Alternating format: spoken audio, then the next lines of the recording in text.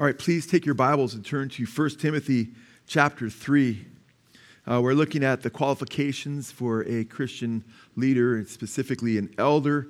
We're seeing that everything that is being said about an elder, except perhaps being able to teach, is something that we're all supposed to be growing in. So we're all challenged through this. And these will be the last couple of verses we look at on the qualifications for an elder in 1 Timothy. The next time we get together, Lord willing, on a Wednesday, we'll be looking at a deacon, but we'll be covering it pretty quick because many of these qualifications to deacon, they are basically a reiteration of what we read in regard to an elder. So we won't be spending a whole lot of time on that. It'll be just kind of a reiteration with some new points, of course. But Paul has left Timothy in Ephesus to strengthen that church, to equip them. It's the ministry is young, and Paul has needs elders there. Now, Timothy is a young pastor, and as a young pastor, he's been established there to lead that fellowship, but at the same time, he's called to do the work of an evangelist. So how long he would actually stay in certain places, we don't know, but he'd function as a pastor, but he was also an evangelist, and then he would appoint leaders, elders. Churches ought to have elders.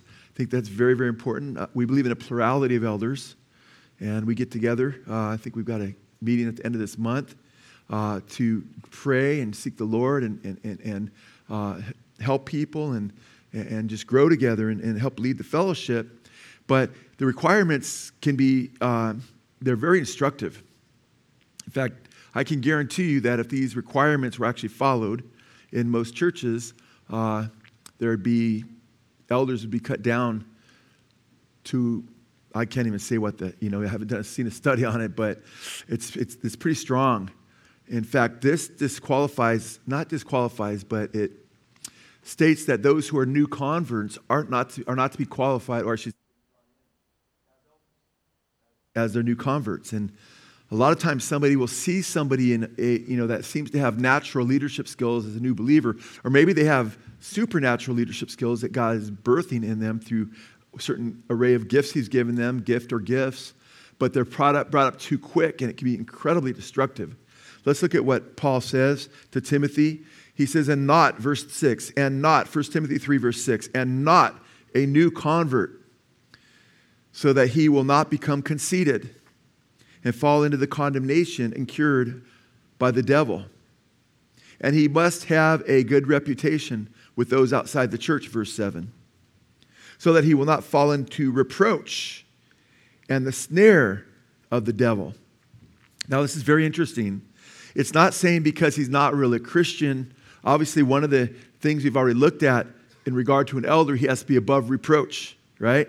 Well, this new convert can fall into reproach, meaning he wasn't necessarily in reproach. His life wasn't a reproach against the gospel or holy living necessarily when he was brought forth as an elder, but he could become conceited. In other words, he wasn't necessarily conceited when he was appointed to an elder. He might have seemed like, hey, it's a humble brother, Man, he's such a humble brother. One elder says, yeah, it's great. And the other elder's like, yeah, but he's only been a Christian for a week.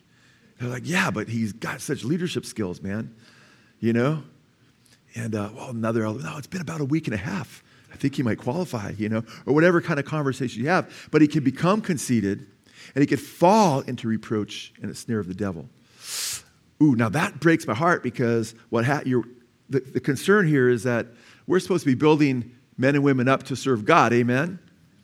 And you're you're having an ill effect, a very destructive effect on a young man in the Lord when you make him an elder prematurely, because you can actually be the one as leaders, pastor and elders, or who appoints him, you can end up basically contributing to his eternal demise.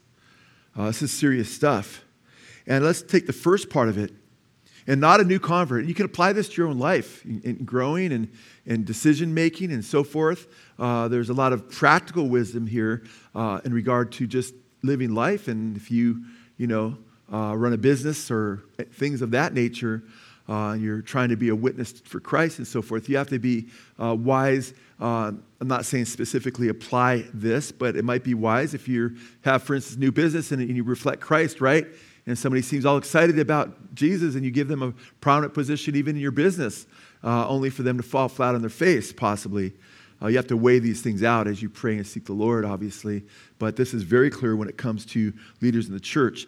And the first part of the verse, it says, not a new convert, okay? And the Greek word is neophytos, which is the Greek word, actually literally means neophyte, a newbie, And it's interesting because the Greek word, neophytos, in the Greek literally means newly planted. So if you're reading the Greek language in the first century, the word that's translated new convert is from a word that meant newly planted. I think it would be wise if sometimes they would just translate it literally over, because there's a lot of picturesque imagery in a newly planted believer. And that right there, almost, even the language in the Greek speaks to the vulnerability of, think of a brand new little plant, very vulnerable, right? Not necessarily to be a redwood leading or helping lead the pack. So it's interesting. It's only once in the New Testament, but it's used a number of times in the Old Testament, Greek Septuagint, or what we call the LXX, or the Septuagint, Greek translation of the Old Testament. This word is used there a number of times. It's only used once here. And it's not saying Paul's not declaring not a young man. He's not saying not a young man, okay? We know he's not saying that because he's talking about someone who's newly planted. In fact, he would be contradicting himself because he tells Timothy, right? Let no one despise your what? Youth. Timothy was a young man, but he'd known the scriptures since he was a child, as we find out in 2 Timothy that he was taught by his mother and his grandmother since he was a child. Amen? And that's important to understand. So he's not speaking of a young man. You can be a young man in Christ if you've been established and shown maturity for some time. It would not apply to you necessarily. But if you're a newly planted young man, or you're just simply you could be 55 years old. Well, the guy's 55 years old. Yeah, but he's been a believer just a week. He's newly planted, So it's talking about someone who's newly planted in the Lord. I have a friend who's actually pastored here for quite some time in Simi Valley. And he said that, Joe, when I was a young pastor, he goes, I put people in eldership positions that were young believers way too quick. And it was incredibly destructive for his church at that time. And we have to be very, very careful, okay? All of us, So pastors have to resist the temptation when they see somebody who's full of enthusiasm as a new believer to just say, that's a future leader in the church. You don't know that. How many people that are full of enthusiasm and seem so excited about Jesus? Remember the first plant that grows into a plant, or even before one's taken, the first one's taken the first soil, right? But the other one believes for a while, right? By the time temptation falls away. But there's an excitement with that first one actually receives the word. And then in time of temptation, it says they fall away. So excitement for the Lord doesn't necessarily mean that person, because the Christian walk is not a sprint, right? It's a marathon, right? There's some people sprint up to the altar. I want Jesus, They're all excited to talk about Jesus. And then before you know it, man, they're back in the world, doing the things of the world, getting drunk and chasing a bunch of women and all those things. It's like, what happened? So you have to be really, really careful. But sometimes pastors want elders they become desperate. They want leaders. And we know it can become tough. I mean, we have churches, live stream groups that have popped up, and we've got one that, Jonathan's pastoring at Blessed Hope in Mexico, and we have one in Idaho. Nick's a young man still, right? But he's not newly planted, right? He learned the scriptures from his mom and from the leadership here in the fellowship. We discipled him for years and years and years. He's not newly planted, even though he's young, and he's bearing a lot of fruit. And Jonathan as well. Jonathan was already loved the Lord and on fire before he stepped in the doors here, but he came here to get discipled and strengthened, and he's been a huge blessing, not only to us, but to Mexico now. But we also have areas where they're like, we want pastors in some of the live stream groups. We want, and we're like, you know what? How about this? And we're like, we got to wait, man. We don't want to rush anything. And I'd rather err on the side of waiting and having peace and knowing someone's got some traction, got some miles under their walk, and they love the Word, they're dedicated to the Word, they've undergone trials, and they've shown perseverance, and you can say they've been proven before you just throw someone in there who seems to look like a leader, and then all of a sudden you hurt the congregation you're trying to bless, So we've got to be really prayerful and careful and so forth. And it's interesting because we're talking about newly planted is the word, right, for new convert. And when you think of a new plant, it's very vulnerable to storms, to floods, right? It can get destroyed really easy because its roots aren't very deep. Isn't that right? Amen. Its roots aren't very deep. And it's more fragile than, say, a bigger plant or a tree. And it could be easily uprooted. Now, a new plant can't withstand a cold blast, for instance. If you've ever done any gardening, I've done just enough to know that I planted a garden that was just way too big for me, man. I could not keep up with all the weeds. I'm like, what did I do? It was good while it lasted, but I thought, I'm not doing a garden like that again. But a cold blast, you can have, for instance, small plants in a greenhouse or what have you. But if you allow a cold blast to go in there when it's frigid, really frigid weather, you can kill those cold plants, Even if you've got brand new plants in pots, they suggest you bring them in the home, But what happens, plants need, young plants, newly planted plants need what? They need a lot of sunlight, amen? They need to spend some time in the sun so they grow stronger. And so is true with new believers. They need the sunlight, the S-O-N light, the light of Jesus, amen? And they need to bask in His presence, seek Him in His Word, seek Him in prayer, and grow stronger and stronger so their roots grow deeper. And as they grow deeper, they can be used in all kinds of ways. And perhaps God uses us all in different ways. Perhaps He wants some of these believers, and He does always in different places with certain believers to become elders and so forth. And there's guys that would make great elders. They just don't feel called to be an elder because of their schedule or what have you, their work and not being able to be here all the time and what have you. But God wants us to make sure that we are rooted, that we're newly plants, not just new plants, but that we take root and we grow. In fact, in the parable of the sower, in Luke chapter 8, verse 13, Jesus talked about these various plants. One of these seeds that was planted by the wayside got trampled underfoot, and it got taken by the birds. And Jesus said that's what Satan does. He takes the seed before it germinates, so there won't be any life, right? But then the other seeds actually germinate.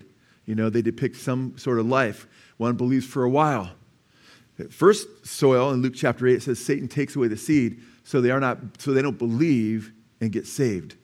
Okay? In that context, faith brings salvation. But the next one does believe, it says, for a while. But then there's a couple of them. One's choked out, right? And then you read about the one in verse 13 and 14 and 15. You read about two different soils. And then 15 talks about the plant that endured, persevered. So in verse 13, it says, those on the rocky soil are those who, when they hear, they receive the word with joy. And these have no firm root. They believe for a while, and in time of temptation, fall away. The seed which fell among the thorns, these are the ones who have heard, and as they go on their way, and they're choked with the worries and the riches and pleasures of this life, and bring no fruit to maturity. But I love verse 15. Verse 15, but the seed in the good soil, these are the ones who have heard the word in an honest and good heart and hold it fast and bear fruit with perseverance. So elders, I think, should come from that last group, those who've gone through some trials, those who have persevered. We read as Christians in James chapter 1, verses 2 and 3, that we're to consider it all what?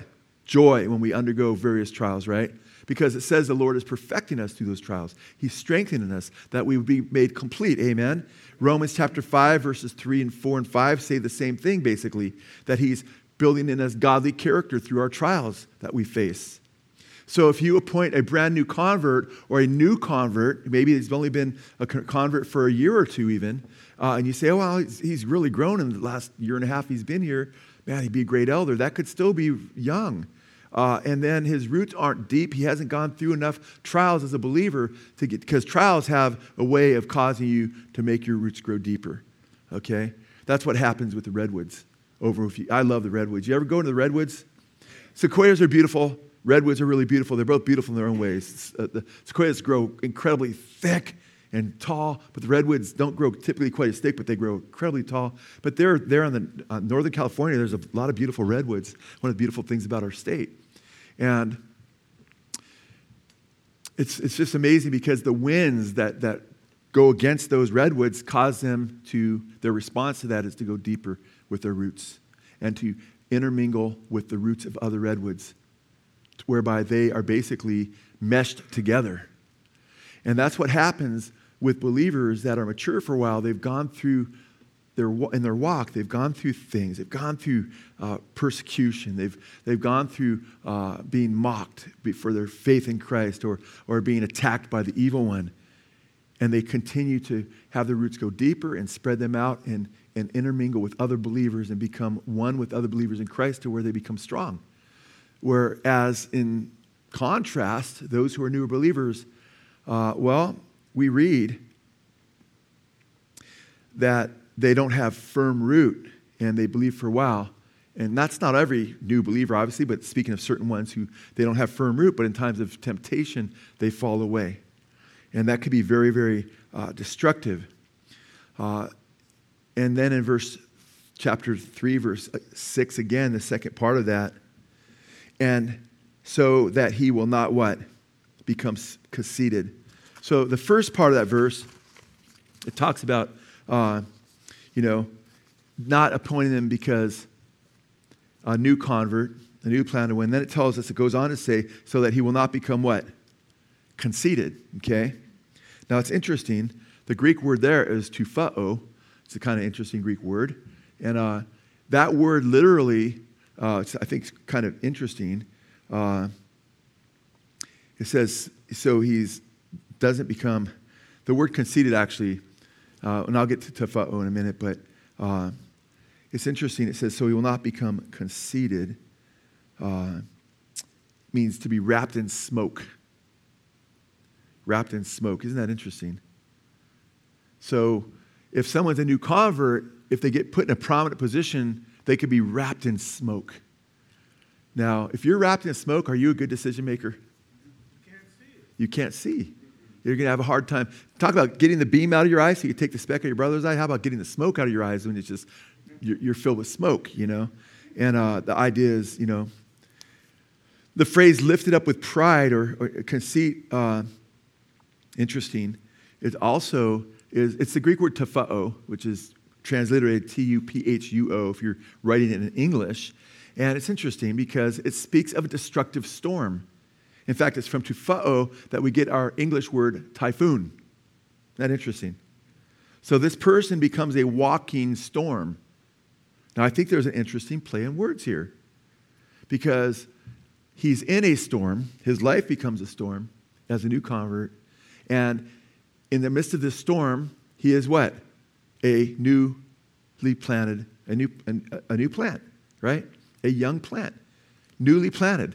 So how will a new plant survive in a typhoon or a destructive storm? Not very well. And what happens if you put a new believer in a position that they're not ready for? You basically, as a pastor or a leader, you basically set the table for that newly planted believer being in a horrendous storm. And that storm results in him, and it can very easily result in him becoming conceited, Wow, man, there's been a lot of believers at that church for a long time, and they picked me, I must be really holy, I must be awesome. And, I'm not saying they're going to think exactly like that, but it can be very subtle even, to where all of a sudden it goes to their head. And before you know it, they've got this smoke all around them they can't see. They're in this storm, and they're a new plant, and they're going to fall, typically, is what happens there. So I think there's a play on words there. I don't know that was intended. I didn't see any commentaries that made that point, but I thought it's really interesting to me that you have a new plant, young plant, and you have tafuo, which was a cloud of smoke, a typhoon, a destructive storm, and those two are put together. I think it's really fascinating, and it's not a good word picture. It's a powerful word picture. It's a great word picture from Scripture as a warning, But it's a sad picture, though, of the guy that's in this situation. And how sad and how tragic it is that we as leaders, Christian leaders, and a lot of times it comes from people wanting to see the kingdom of God expand, seeing more people come to Christ and say, man, we need to get leaders, or we've got a new church, that we planted in this city or this town or this country, right? And we want to see new believers kind of take hold. You have to be really careful. In fact, I noticed in some of the commentators that I consulted and when I was putting this message together, that some of this said, this isn't on the list for Titus. Because you see, Titus's church, it was a younger church. And the church that Paul's dealing with here at Ephesus, was a little bit more mature. So there were more mature believers that could be elders. But Titus could appoint younger elders. I thought, what? What are you saying? I saw at least 2 or 3 commentators say that. I'm like, okay, people like to make assessments and think of the mind of God, but I'm like, no, you know what? A newer church, you're going to be more tempted to, and by the way, do you think those that were reading the letter to Titus weren't reading Timothy as well? Okay. It's not like those qualifications. We put all Scripture together, but I'm not saying Paul wasn't more concerned about the church at Ephesus, but I don't think the church that Titus was pastoring got this kind of thing, well, you can do this. No, it's the same principle is at work. The principle is still sound, that you want to be very careful not to exalt a new believer to leadership. There are incredible dangers. You see this happening, right, with the same principle being violated to a degree. You'll see this on Christian television where a celebrity claims to be a follower of Christ now, and everybody gets all excited, and then they put them up there to share Scripture with people, or a sports star, right? Wow, so-and-so man, he loves Jesus now, or a rapper, famous rapper, gets really exalted, and it's like, man, and he starts doing church, and then it just goes haywire. Okay, guys, these are real living things. I'm thinking, of course, Kanye West right there, and he's doing Sunday church, and it's like crazy. A lot of weird stuff came out of that, and be on the alert and prayerful, because the enemy can have a field day with young professing believers. And it's already, and this is compounded. It's one thing for a young believer to fall because it can bring disgrace upon the gospel with people that are in that young believer's inner circle. But you put a young believer into an exalted position too quick, the problem's compounded because now they've been influencing more people. They're seen by more people. Then when they fall, it causes a bigger problem. And it's very, very serious. So it's important that we get this and that we get rooted. And that's the application. How do you apply this to your life? As a believer, especially as a young believer, but it's true for all of us, we need to make sure that we're rooted in Christ. Amen. And that comes from spending time with Him, as I mentioned, from walking with Jesus, amen, so we can become sturdy trees for Him. In fact, go to Colossians chapter 2. Go to Colossians chapter 2.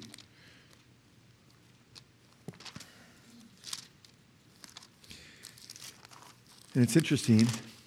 In Colossians chapter 2, Paul has some very, very important words in verse 6. Let's look at verse Colossians chapter 2. It says, having been, verse 7. Let's look at verses 6 and 7. Therefore, as you have received Christ Jesus the Lord, so what? Walk in Him.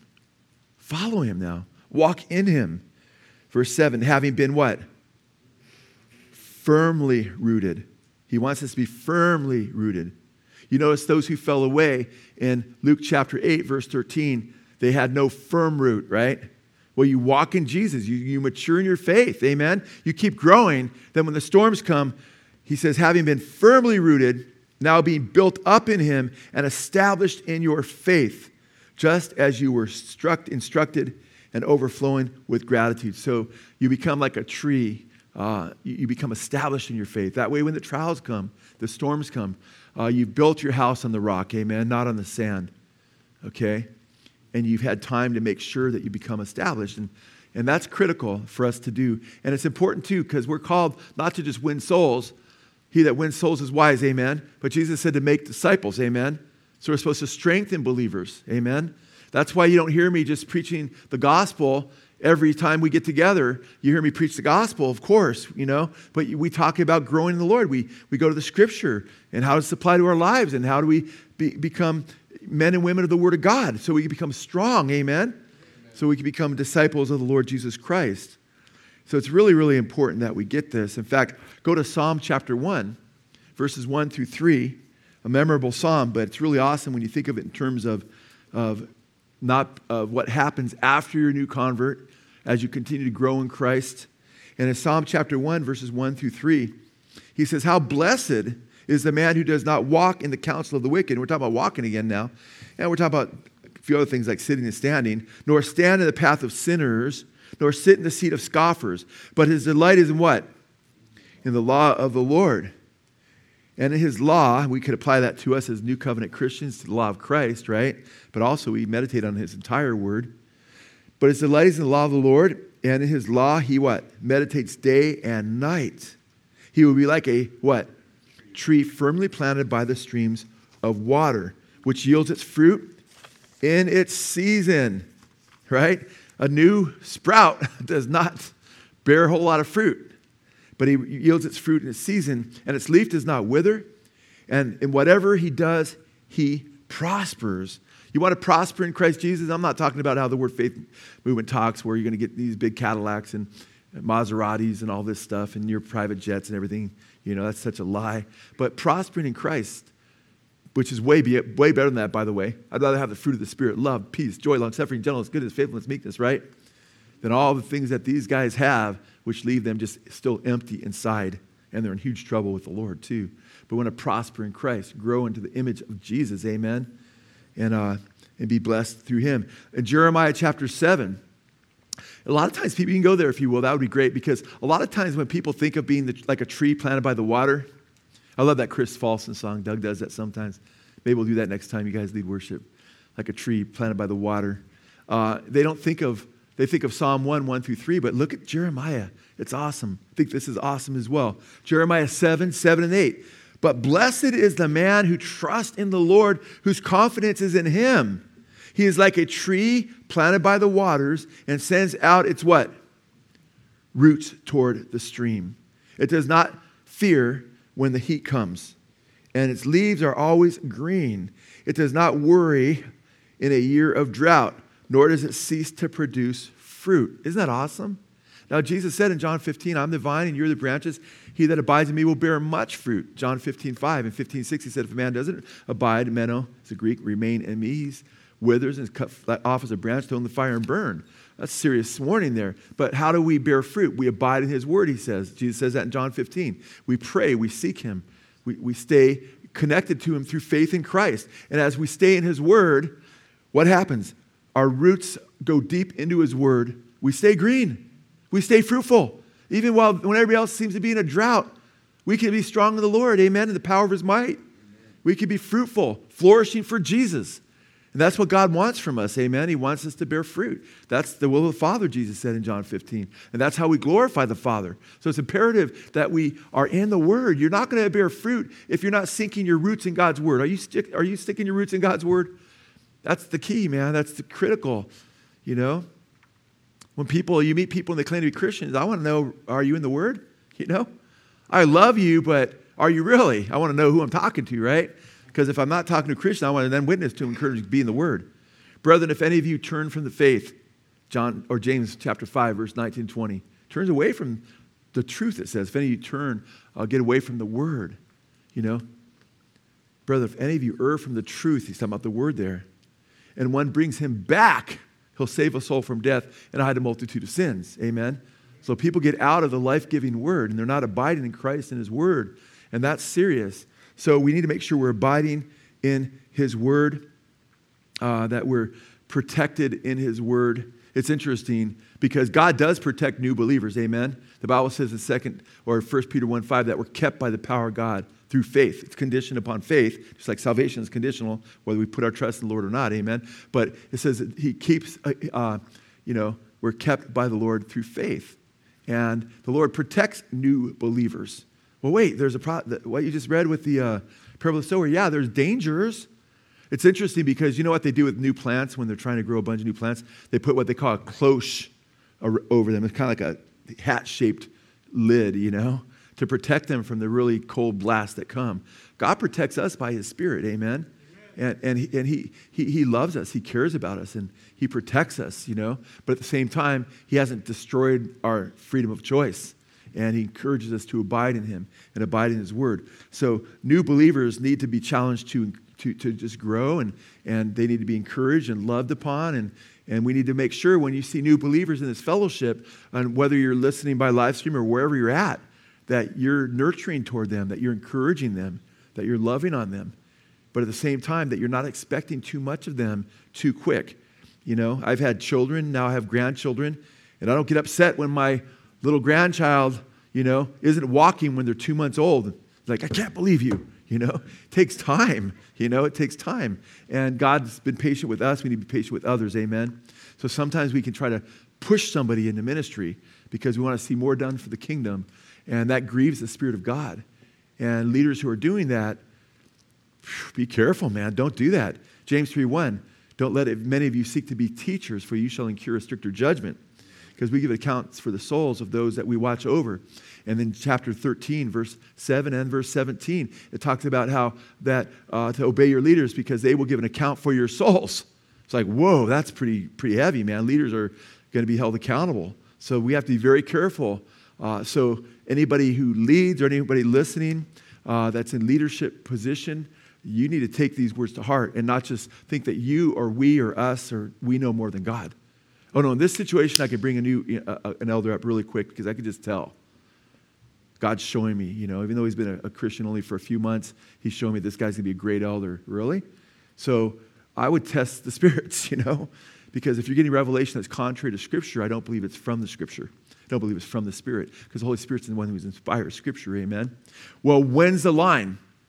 When's the line? What month, what year? I don't dare say because I don't want to add to Scripture. Scripture doesn't give a specific time. I was reading one commentary where actually a discipleship book by a guy named Ames, who has really good stuff to say on discipleship, by the way, EIMS, but he suggests 7 years. 7 years. I thought, wow, that's 7 years. That might be, I don't know if that's too long, and don't think, oh yeah, 7 years, that sounds good. That's it. No, we can't say that. Jesus spent 3 years with his apostles. But he does the math. He goes, well, if he spent 3 years with the apostles and 8 hours a day, every day, that'd be like 7 years for the average. I'm like, you can't do that, You can suggest, I'm not saying it's wrong to suggest, because he's trying to be careful in his book on discipleship that people don't fall away, I'm sure, because he's thinking of this passage, which I praise God, he's thinking of that. But I don't presume judgment on other elders and pastors who, take some time if they think it's 2 years, 3 years, 5 years, 7 years. It doesn't say. But what you ought to be able to see is that the believer that you're putting is no longer a new convert. He's not a newbie. He wasn't converted yesterday or maybe even a year ago. He's got some time under his belt, right? He's growing in the Lord for a while. And that's for the good of the church, for God's glory. Amen. I mean, how many of these teachers have fallen, these evangelists, right? I know a lot of these guys are prosperity teachers and so forth, but it's about 2 Peter chapter 2 talks about how many will follow their pernicious ways. And because, and they'll deceive them through the stories that they've made up. Sounds like a lot like the word faith teachers, right? And it says, the way of truth will be brought into disrepute because of their sensuality. A lot of these guys are living for themselves, And because of their sensuality, the way of truth, that's the gospel. That's Jesus. He's the way of truth. That's Christianity. The faith that Christ has given us is brought into disrepute because leaders fall. Well, we don't want to compound that problem. Amen. So now it's interesting as well because there's certain things we can encourage, we can look for. In 1 Timothy chapter 4, verse 1, Paul says that the Holy Spirit speaks explicitly that in the latter times some will depart from the faith, giving heed to seducing spirits and doctrines of demons. That's verses 1 and 2 and so forth. And it talks about how these false doctrines will come in. But Paul says to Timothy in verse 16 at the end of that chapter, he says, watch your life or your behavior, some translations, and your doctrine. Two things to really focus on, Timothy, in your walk. Watch your life and your doctrine. In so doing, you will save both yourself and those who hear you. Okay? So it's interesting that he emphasizes one's life and one's doctrine. And when somebody's newly established in the faith and they're a new plant, right? They don't have much of a Christian lifestyle. They need to have a solid Christian lifestyle for a while, amen? That's tried and true and proven before they're put in a position. And they also need to grow in God's word, amen? Watch their life and their doctrine. You put up a brand new believer, are they going to be able to, help people doctrinally? Are they going to be skilled in the word of God and so forth? In fact, Paul, addressing the elders at this church at Ephesus in Acts chapter 20, same church at Ephesus, in verse 28, we read in verse 20, or chapter 20 of Acts, that he basically calls them to a meeting because it's the end of his third missionary journey, and he's really concerned about that church there. We know in the future, according to Revelation, they're going to wander from their first love. Okay, this is prior to that time. And Paul says in verse 28, be on guard for yourselves and for all the flock, among which the Holy Spirit has made you overseers, and shepherd the church of God, which he purchased with his own blood. Okay? So he says, be on guard for yourselves, meaning watch your own hearts, watch your own lifestyles, because he said that there'll be wolves that'll come in, ravenous wolves who will not spare the flock. And they says, even from among your own selves, there will rise up men speaking perverse things to draw disciples after them. Whew, that's heavy, man. That's heavy because Paul gives Timothy strong instruction on how to bring forth elders, right? And Timothy establishes elders here, but as some time elapses, there's some elders there that are about themselves, okay? And they rise up in conceit because they're focused on themselves. But Paul says that they're supposed to watch over themselves, watch their hearts, right? And recognize that they're supposed to shepherd the church of God, which he purchased with his own blood. Whew, man, people are in trouble, man. When you're messing with God's church, which he purchased with his own blood. In the Old Testament, it says that when you mess with God's people, Israel, it says you touch the apple of his eye. You ever get poked in the eye? You get poked right in the middle. You can't close your lid fast enough. Or even if you close it fast enough, it can still hurt terribly. God's real protective of his eye, so to speak, or of Israel, which is depicted as in a metaphorical sense by God's eye. God cares about his people. And Jesus says to those goats on the left hand that go to the lake of fire, he says, what you've done unto the least of these, or you didn't do the least of these, you didn't do for me, amen? And when they persecute the church, like Jesus said to Paul before he became the apostle on the road to Damascus, he falls down, he's blinded, and the Lord says, Saul, Saul, why persecutest thou me? When you mess with the church, you're messing with Jesus, man, because we're his hands and his feet. He's the head, we're the body of Christ. Amen. So we have to be very, very careful. And those of us, not just leaders, all of us as Christians, we have to be very, very careful what we say, how we live our lives, how we encourage one another, how we're there for each other. And God forbid that there'd be wolves that would come in there. And that happens, they don't spare the flock. That's why we need men and women of God. I praise God for you guys that love truth, that love Jesus, that guard the flock, that are concerned about sound truth, sound doctrine. And recognize it's not just about having, dotting your I's and crossing your T's theologically, but it's about making sure you're walking with Jesus. Amen? Because an elder, if there's a newbie planted, new converts planted, how can he fulfill this requirement in Titus? And by the way, I don't think in Titus he had to say, he just put it another way. When he says not a new convert or one newly planted, well, what I read from Titus right here, this does not describe a newly planted believer. Titus 9 or 9 through 11, when it describes some of the requirements for an elder in Titus, he says, holding fast the faithful word, which is in accordance with the teaching, so that he will be able both to exhort in sound doctrine and refute those who contradict. Now, a newbie, right, in the Lord is not able to refute a bunch of false doctrines. He might be able to refute one or two or a few as a new Christian, but you need some experience to grow in the knowledge of the Word, amen, and become really accustomed to the authentic article so you can spot the counterfeits. That takes some time, amen. That takes some experience. And in verse 10, he says, "For there are many rebellious men, empty talkers and deceivers, especially those of the circumcision, who must be silenced because they are upsetting whole families, teaching things they should not teach for the sake of sordid gain." So there's false teachers in the church. They're after sordid gain. Their motives are wrong. They're misteaching the law. They're teaching the law of Moses. Those something that you need to keep as a Christian. Paul's dealing with similar false teachers. They're at Ephesus in 1 Timothy chapter 1. We've gone through chapter 1. And Paul says the law was not given for the righteous, but for the wicked. And these guys misuse the law, and they've departed from God's word, he says. And it's interesting because they're misusing the law, Paul says. And he even brings a couple of those guys up by name, Hymenaeus and Philetus, who he brings up for church discipline. Why?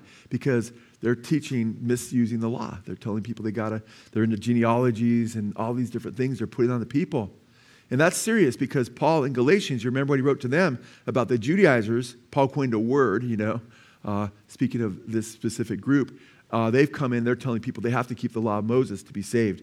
They have to be circumcised. They have to keep days and new moons, stuff like that. If you read chapter 1, verse 6, remember he says, "I marvel that you are so quickly being removed from him who's called you to the grace of Christ to another gospel." Remember he says, which is not really another gospel, but if we or even an angel from heaven preach another gospel than that which we preach, you let him be accursed, eternally condemned. Some translations, go to hell is one translation says. And then this is serious because these are men in the church who are walking with Jesus, and all of a sudden at the church of Galatia, this doctrine comes in that, oh, you know what? Paul isn't emphasizing, the Sabbath enough. He's not emphasizing circumcision enough, and you guys need to make sure you keep the law. And that's contrary to Acts 15, where remember Peter is like, and Paul's there too in the first church council, not to emphasize, not to put that yoke on them, right? On like the Gentile believers that we ourselves and our forefathers could not keep, that yoke of trying to keep the law. Jesus says, "Come to me, all of you who are weary," chapter 11 in Matthew, verses 28 through 30, "and I will give you what? My burden is what? Easy. It's light, my burden is easy, my yoke is light." And he said, "I'll give you rest for your souls." He's our Sabbath. He's our rest. In fact, we're not supposed to be under the Old Testament yoke. In fact, that's why Paul says in Galatians 5, verse 1, "Stand fast in the freedom wherewith Christ has set you free, and don't be entangled again in the yoke of bondage." Why? He says, if any of you seek to be circumcised, you'll be cut off from the Christ. The Greek word actually means abolished. It's a pretty scary verse. Verse 3 there, or verse 2 and 3, and he says, "And Christ will profit you nothing." And in verse 4, he says, "You have fallen from grace." So Paul's concerned that there's people that have come in the church that ought not be leaders and that are actually bringing a different gospel that could damn people. Therefore, the new converts aren't going to be able to withstand their lies. In fact, the new converts might succumb to their lies because it's very difficult when you get these tensions of people bringing in strange doctrines. Remember, Paul says in Galatians in chapter 2 that even Peter was swept away with them because Peter knew he could eat with the Gentile believers, and he's eating with them. When the Jews came, he withdrew himself, Paul said, because he didn't want to be seen with them, as though he didn't have that liberty, and he had that liberty. And Paul said, "I confronted Peter's face because he was being a hypocrite at the time." It's like, well, that's strong language, Paul. That's because God so cares about the gospel.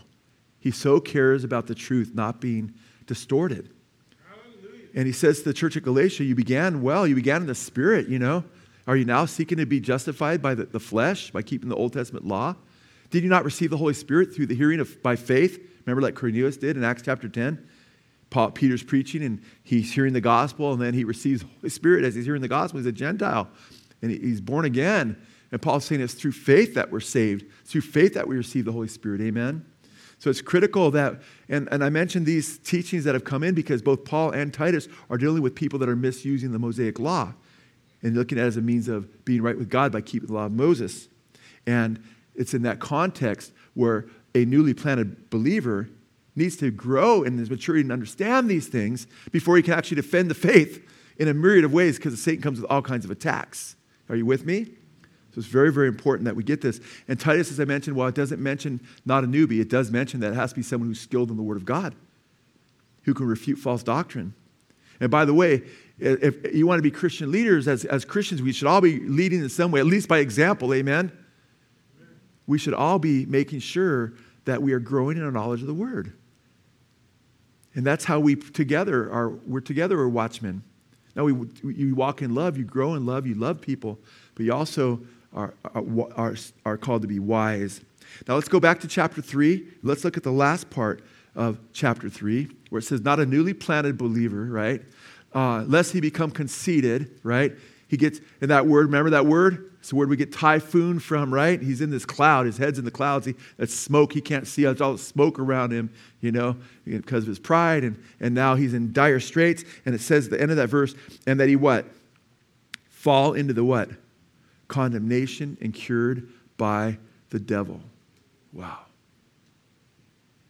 That is pretty scary, because now you've put someone in a leadership position. And if you've done that and you're listening, you're like in a place of leadership at a church where you're at or so forth, and that's happened, and you're like, man, I'm not condemning you, okay? Just cry out to God and say, God, have mercy on me. I made a mistake, and he'll have mercy on you if you sincerely repent of that. But it's something that we can't do, because you actually cause somebody to fall into the condemnation incurred by the devil. Now, this can have, a few different meanings, as is pointed out. Some will point out two meanings, but I see three potential meanings. A devil here doesn't always, diabolos could mean slander. It doesn't always have to mean the devil when you see the word slander or diabolos. And some translators or some commentators believe it's speaking of he falls into condemnation with other people that start slandering because of his behavior. Because as a new believer, he becomes conceited. I don't think that's a good understanding personally, because there's a definite article before slander. It's speaking of the slander, right? And the definite article, I think, when you see it with Satan, the devil, throughout the New Testament, whether the definite article there in every other context, it refers to the devil himself. And later we see in the very next verse, it mentions falling into the trap of the devil, okay? Although the next two interpretations, I believe both of them have truth to them. So I personally line up with the second and third interpretations. One is that he falls into the condemnation of the devil, meaning the devil is able to condemn him, okay? Although the Greek word condemnation there is a judgment, right? The devil's name is diabolos here. Diabolos is the word, it means literally slander, right? Because Satan's the accuser of the brethren, Revelation 12:10. He accuses us before the Father day and night, amen? And he accuses us, but it doesn't stick, because because we're repentant and the grace of God covers us by the blood of Christ, because we're seeking him in faith, we're trusting in Christ, amen? Or unless we're in rebellion to God, okay? Otherwise, Satan wouldn't waste his time accusing professing believers, okay? But if you're in rebellion to God and you become conceited as a newly planted person, and you fall into reproach, right, of the devil, then there's a problem there. So some interpreters, a number of them, believe it's speaking of being condemned by the devil. Although I think, and I don't have a hard time with this very likely being a double entendre, meaning there's a couple things being said here, because sometimes the word krima here, okay, krima is the word for judgment or condemnation. It doesn't mean slander. Means condemnation, but Satan does seek to condemn us, amen? But it's interesting when you look at that, I believe the other understanding, which is most scholars, and just because it's most doesn't mean it's true, because a lot of times scholars can be off universally almost sometimes, right? But most scholars, I believe they're right in this instance, most scholars opt for it, meaning they will come into condemnation the same way the devil did. Because of them becoming conceited, they'll fall into the same condemnation that the devil did, because, and we're told here, I believe, and we're told elsewhere, that Satan's original sin was pride, okay? Was pride. And it's important to understand that. And this man, so I think it's interesting. I think Satan is at play a lot here, because I think he's the one that tempts us to fall into pride, right? He tries to get us to fall the same way he did, right? He fell because of pride. And guess what? He didn't even have anybody deceiving him. He deceived himself. His first deception was deception of himself. He was self-deluded, right? He was lifted up in pride. So he does seek to get us to fall that way. But the reason he wants to get us to fall that way is he's got this wager thing going on where he's trying to say, God, I can get Job to curse you to your face, right? Remember that? He's trying to get Job to fall. And Satan is called in the book of Job the king of pride, Interesting. I'm sorry, he's called the king of all the children of pride. This is pretty heavy. Well, this new convert can become a child of pride now. And instead of being Christ-focused because of his leadership position, it goes to his head and he becomes clouded. He becomes full of smoke and he can't see. Vincent's word studies in the New Testament translates it this way. He should fall into the judgment pronounced on the devil, who was originally puffed up with pride. So he ends up falling in the same condemnation that the devil fell into.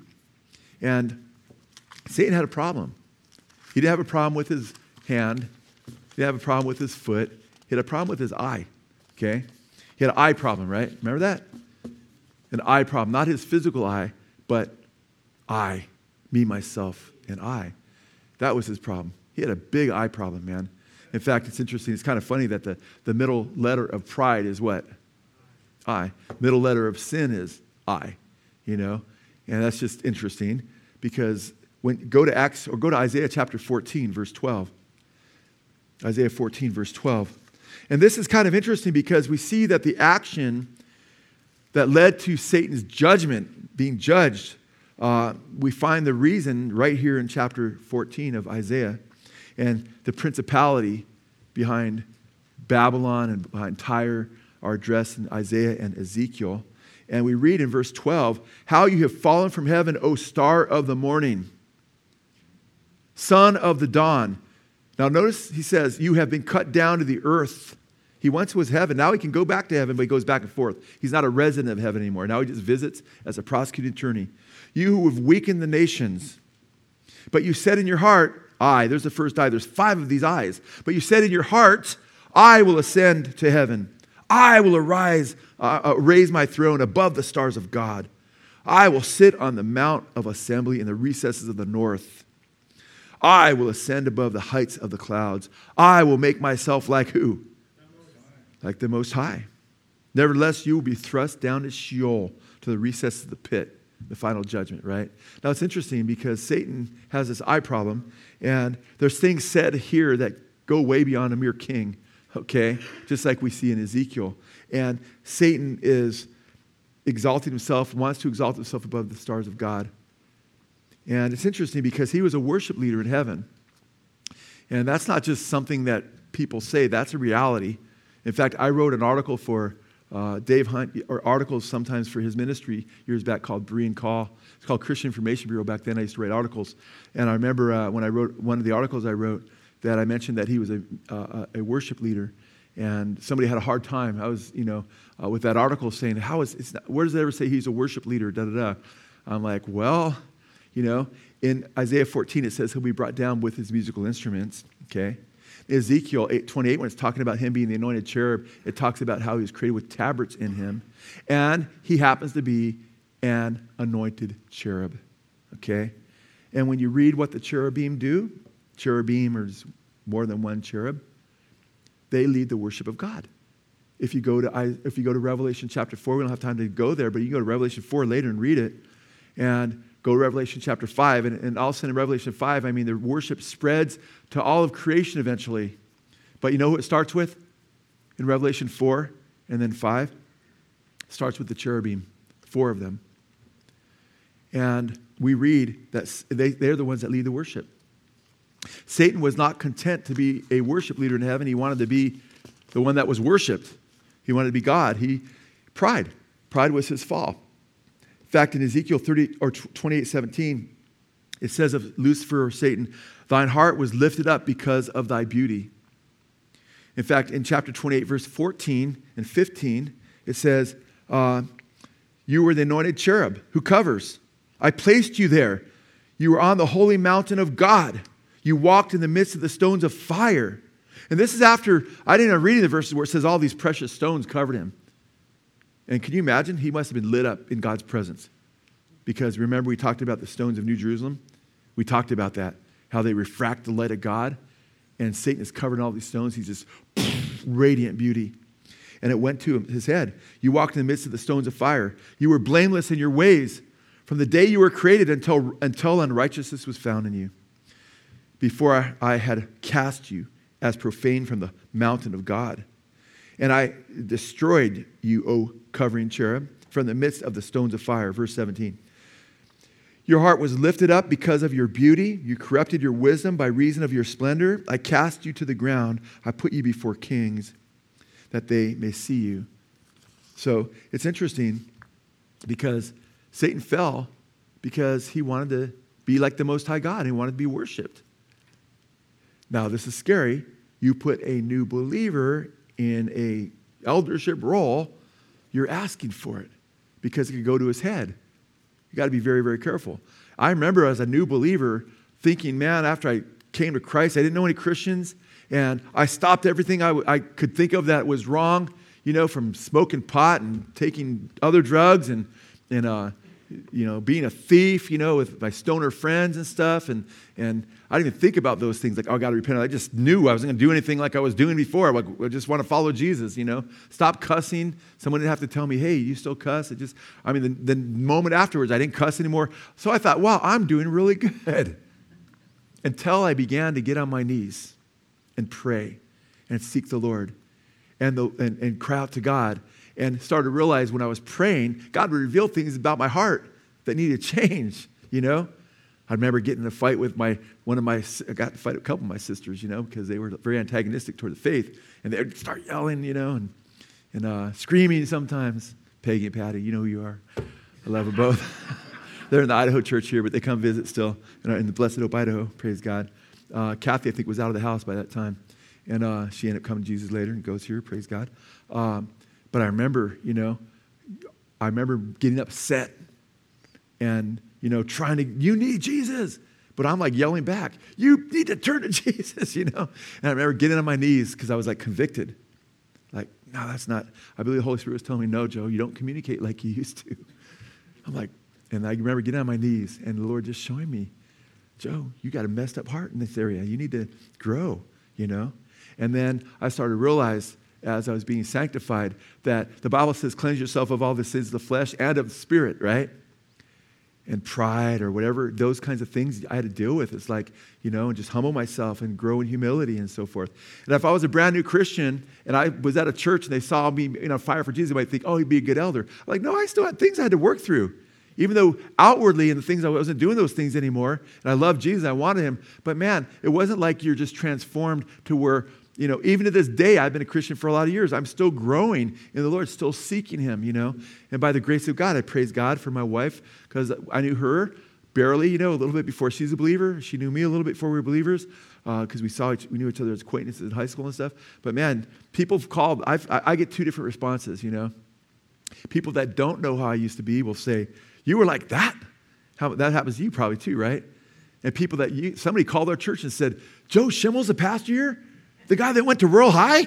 They can't believe it, So a lot of my, I find people in Tokyo, man, give me a ring or call my office again. I use my friend in elementary school. I don't think I saw him since elementary school. I think I just told the story recently in my home group when we were crossing over somebody's yard, and I was using an illustration of how the Bible says where there's no law, there's no sin. In other words, when we're not cognizant of the law, God doesn't hold sin against us until we become aware of the law, it says in Romans chapter 7. Paul says when I was young, he says I was alive until he realized what the law was. Then he slew him and he was dead. And I pointed out that Takio, I got to give you a little more context here. I wasn't going to bring this up. But I remember we were going across. We used to live off of First Street. So if you're coming down from the freeway down First Street, right before you hit the railroad tracks, there's that tract of homes on your left. I used to live on Ahart. And we would just bolt down on our bikes, man. But when you hit First Street, there wasn't a big wall there like there is now. You could go right in the street and get hit because that was a busy street back then too. So you'd have to take that corner quick, but we didn't want to slow down. So we cut across the corner house, their lawn, Otz's home, And I just thought the Otts were really nice because they had a trail in the middle of their home that just went across the yard. That's cool. It was fun, man. Until one day, they put a bunch of nails up there in boards underneath the dirt and had a sign up there, keep off our lawn. And then all of a sudden, I went across anyway with my buddy, and I was guilty. And then we came back the other way, and I remember we got off and tore those strips up, I think Takio, that was his idea. Takio, if you're listening. I only say that because it's funny because Takio Kenji, man. I remember somebody told me some years ago, Takio Kenji called. He says he listens to you and he's a Christian now. I was like, praise God. I haven't seen him since, I think, elementary school. But it's interesting, though. But if you would have, as a brand new Christian, when I came to Christ, if you would have thought, oh, yeah, he's excited about Jesus, he'll be a great elder. No, I wouldn't have. That would have been terrible for me. I need to grow in my walk with Jesus. I need to hit more sunlight. I need more trials. I need to learn the Scripture more. And it's very dangerous for all of us. It doesn't matter who you are. Because you can get puffed up and not be grounded and rooted in the Word, and you could fall into the same condemnation the devil did. What kind of condemnation did he receive? Remember Matthew chapter 25, verse 41, and verse 46 talks about the goats too there. But it says that hell was created for the devil and his angels. That's the condemnation he gets. In Revelation 20, chapter 20, verse 10, it says that after the 1,000 years was over, it talks about Satan being let loose for a short time. And then verse 10, it says that he was thrown alive into the lake of fire where the beast and the false prophet are. They were already thrown there over 1,000 years earlier. They're still there, it says, by the way. No annihilation there, as the Jehovah's Witnesses teach, man. Those two are still there, the beast and false prophet, when Satan's thrown there. But guess what? This guy can fall into the same condemnation the devil did, the same judgment. That's scary stuff. That's why we need to take these things very, very seriously. And how do we apply this to our lives? The Bible says in chapter 16, verse 18, the book of Proverbs, that pride goes before a fall, right? And a haughty spirit before destruction. We need to make sure that we don't get puffed up, that we're not like smoke. And it's kind of interesting. I didn't see any commentators say this. So, I'm just thinking, it could mean nothing. But it's interesting, though, that Satan wanted to be worshipped as God. And it's interesting. Wrapped in smoke, you fall in the same condemnation the devil did.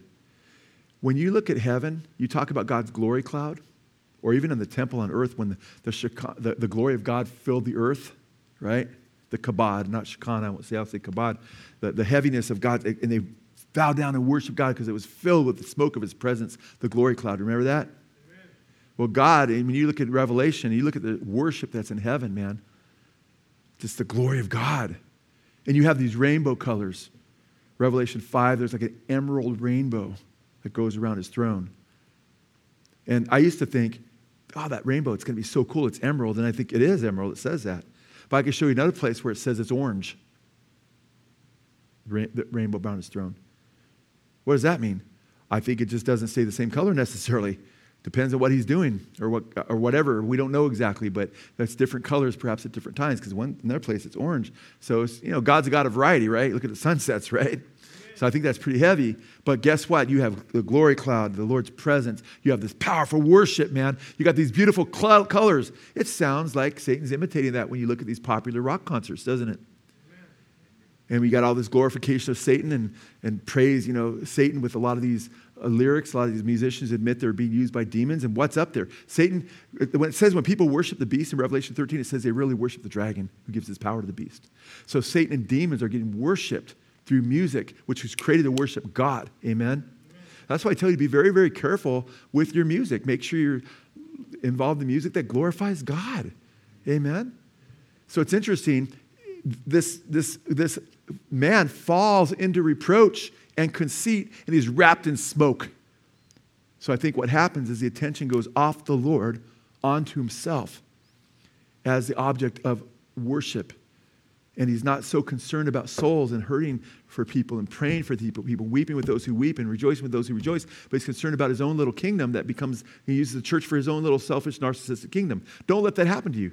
Serve Jesus for God's glory, amen?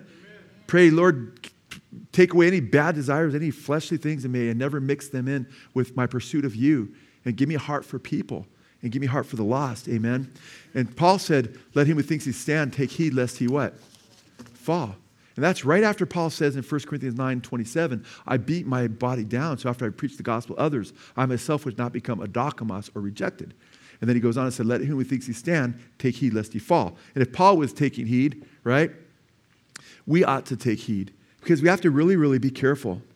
We have to remember, go to 2 Corinthians 12. Look at what Paul says here. And this is the Apostle Paul. And Paul was not a new convert, guys. And In fact, when he became a new convert, right? Was he thrust into ministry right away? No, man. He spent time in Arabia. He spent time seeking God. God, had to deal with him. But even though he was a convert for so many years, and now he's this incredible apostle, because of the nature of all the revelations that he received, there was concern that he could fall away by pride. So we look at chapter 12 of 2 Corinthians. And in 2 Corinthians chapter 12, verse 7, Paul says, because of the surpassing greatness of the revelations, for this reason, to keep me from what? Exalting myself, there was given me a thorn in the flesh, a messenger of Satan, to torment me, to keep me from what? Exalting myself. When Paul is talking about not exalting a new convert to the place of eldership, lest he fall into the reproach of the devil, right? And incur his condemnation, it's serious because Paul was concerned about this happening to him as a seasoned convert who would know better because of his incredible revelations that he wrote half the New Testament, guys, okay? So there could be a time where he could think, man, I'm pretty special, and forget that he was the chief of sinners, as he said, right? That we're to be regarded as the scum of the earth, right? That he talked about himself as being the least of the apostles. He continued to remind himself of who he was. It's important for us. That's one thing we all ought to learn, that we deserve damnation. And I try to keep that before myself.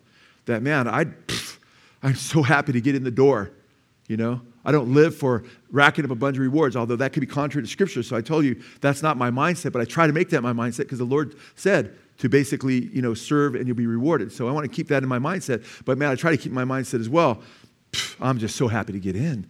Thank you, Jesus. I deserve to be, the refuse on the bottom of God's foot, so to speak, And it's important. Paul says, concerning this, meaning this torment he's going through, I implored the Lord 3 times that it might leave me. And he said to me, my grace is sufficient for you, for power is perfected in weakness. When Paul is weak, he has to depend on the Lord and cry out to the Lord. Lord, have mercy on me. I'm going through so much. But then he'll humble himself and cry out to God and be used by God. Amen. Most gladly, therefore, I would rather boast in my what? My weaknesses, so that the power of Christ may dwell in me. Therefore, I am well content with weaknesses, with insults, with distresses, with persecutions, with difficulties, for Christ's sake. For when I am weak, then I am what? Strong. That's how you're strong when you're humble before God. God gives grace to the humble, but he resists the proud. He gives grace in the sense of forgiving grace. Praise God for that. Amen. But he also gives empowering grace so we can serve him. And we're not going to rely on his empowering grace to serve him. We're not going to cry out to him if we think we can rely on our natural talents because I was brought into leadership so quick. People must see I'm just a natural born leader. No. Nope. As soon as you start thinking that you are not going to fall, you're already on your way to falling. Okay? You're already about ready to splat on the ground, man. You have to be sober-minded. And then Peter, when he says, as far as leaders, elders, pastors, shepherd the church of God there in 1 Peter 5, and he talks about how, don't serve for sordid gain, right? And don't lord it over people. There's that pride again. But serve as examples. Young men, clothe yourselves with humility. Then he goes on to say right after that, be sober, be vigilant, for your adversary the devil walks about as a roaring lion seeking someone to devour. Just as Christ is transforming us into the image of Christ, Satan is trying to convert us into his image. Pride. He says, come to me. When he said, come to me, all of you that are weary and heavy laden, and I'll give you rest. Remember that? We mentioned that earlier in the message. What does he say? And learn from me, for I am meek, right? He's humble of heart. That's God. Whoa. Humbles himself, becomes a man to die for us, and he's the one that is exalted forever, but he's calling us to learn from him, and he's supposed to be exalted. How much more should we be humble before him? Amen? Recognizing that we deserve damnation. So I want to encourage you in a few things. 1 Corinthians chapter 8, verse 1 says, knowledge puffs up, but love edifies. Okay, I'm not saying knowledge is, we're growing in knowledge today. We're getting the word together. We're encouraged to grow in our knowledge of Christ, absolutely. But as we grow in our knowledge of Christ, we get to see who he is, what he's like, what we're to become, and become more and more Christ-like. But if we want knowledge for the sake of winning an argument with someone, knowledge puffs up, but love builds up, love edifies. So our quest for knowledge is to become more and more like the Lord, amen? And knowing more and more what it is to glorify him. But it's important to remember, and this is really important, guys, it's very, very important to remember what we know is very little. It's very little. I know very little compared to what there is to know. We know like a fraction of a fraction of a fraction of a fraction, almost ad infinitum compared to what there is to know. I mean, think of the universe, right? Think of the laws of physics. Think of how much we continue to discover. I've been in the Word a long time, and I'm still blown away all the time.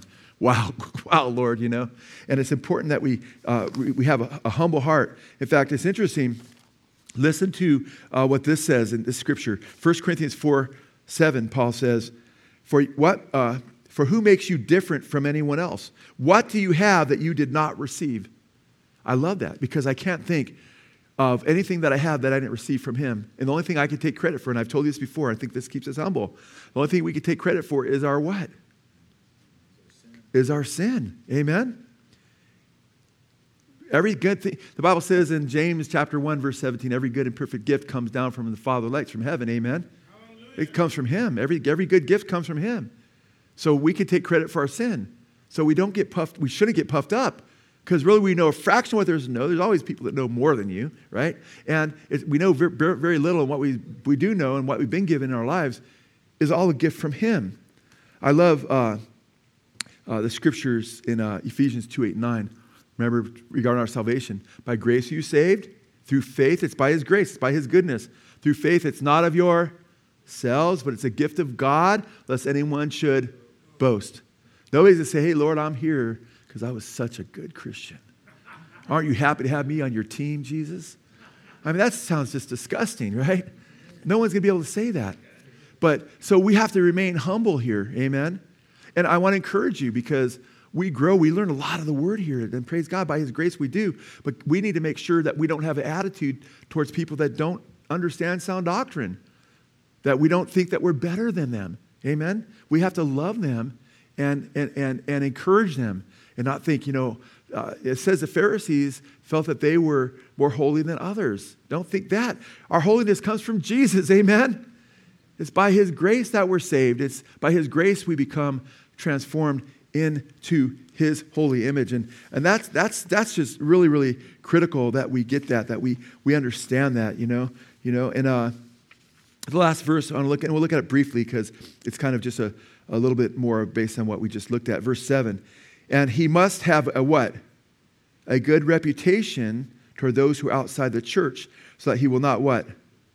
Fall into the reproach and the snare of who? The devil. So not a new convert, and the elder can't be someone who has a wicked reputation among the people that are at his work, for instance, in his neighborhood, in the city. So not a new convert. Well, what about this guy over here, man? But he's known for, having a horrible mouth, He's known for getting drunk or chasing the women, and you're going to make him an elder in your church? And that's going to cause even greater problems. It's going to be a snare for the devil because guess what?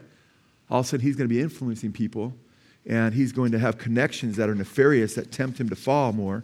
And he's just going to, be an incredibly bad witness to those that are around him. And there's going to be all kinds of pitfalls, and it's going to be a pitfall for the church. So that's important. And by the way, in regard to that, how's your walk? Do you have a good reputation as a Christian? I'm not talking about before you came to Christ.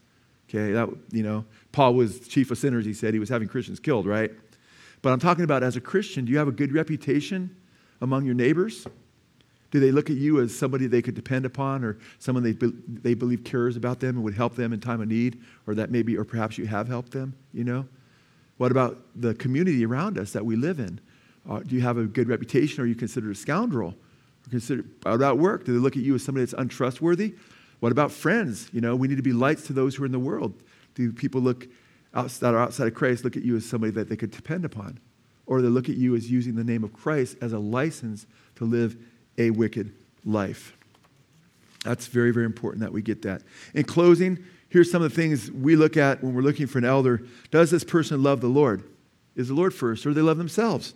Number 2, does he fear the Lord? The fear of the Lord begins with wisdom, amen? Number 3, is he a man of the Word? Is he in the Word? In love with God's Word, God's truth, Number 4, does he have humility? Or does he esteem others higher than himself? We give his time to other people and care for people. I'm going to stop with the numbers. It's just about 10. Does he love the truth and hate lies? Okay. Is he sober-minded? Is he a man of prayer that gives himself to prayer and devoted to prayer? Does he love the church, Christ's bride? Right? That's important. You know, is he pursuing holiness? Is he humble in heart? Does his behavior point to Jesus? Does he show grace to others? Or is he hard-hearted and care less about others? Does he spend his time, his talent, and his treasure being a blessing to others? Let's pray. Father God, we thank you so much for your word. And we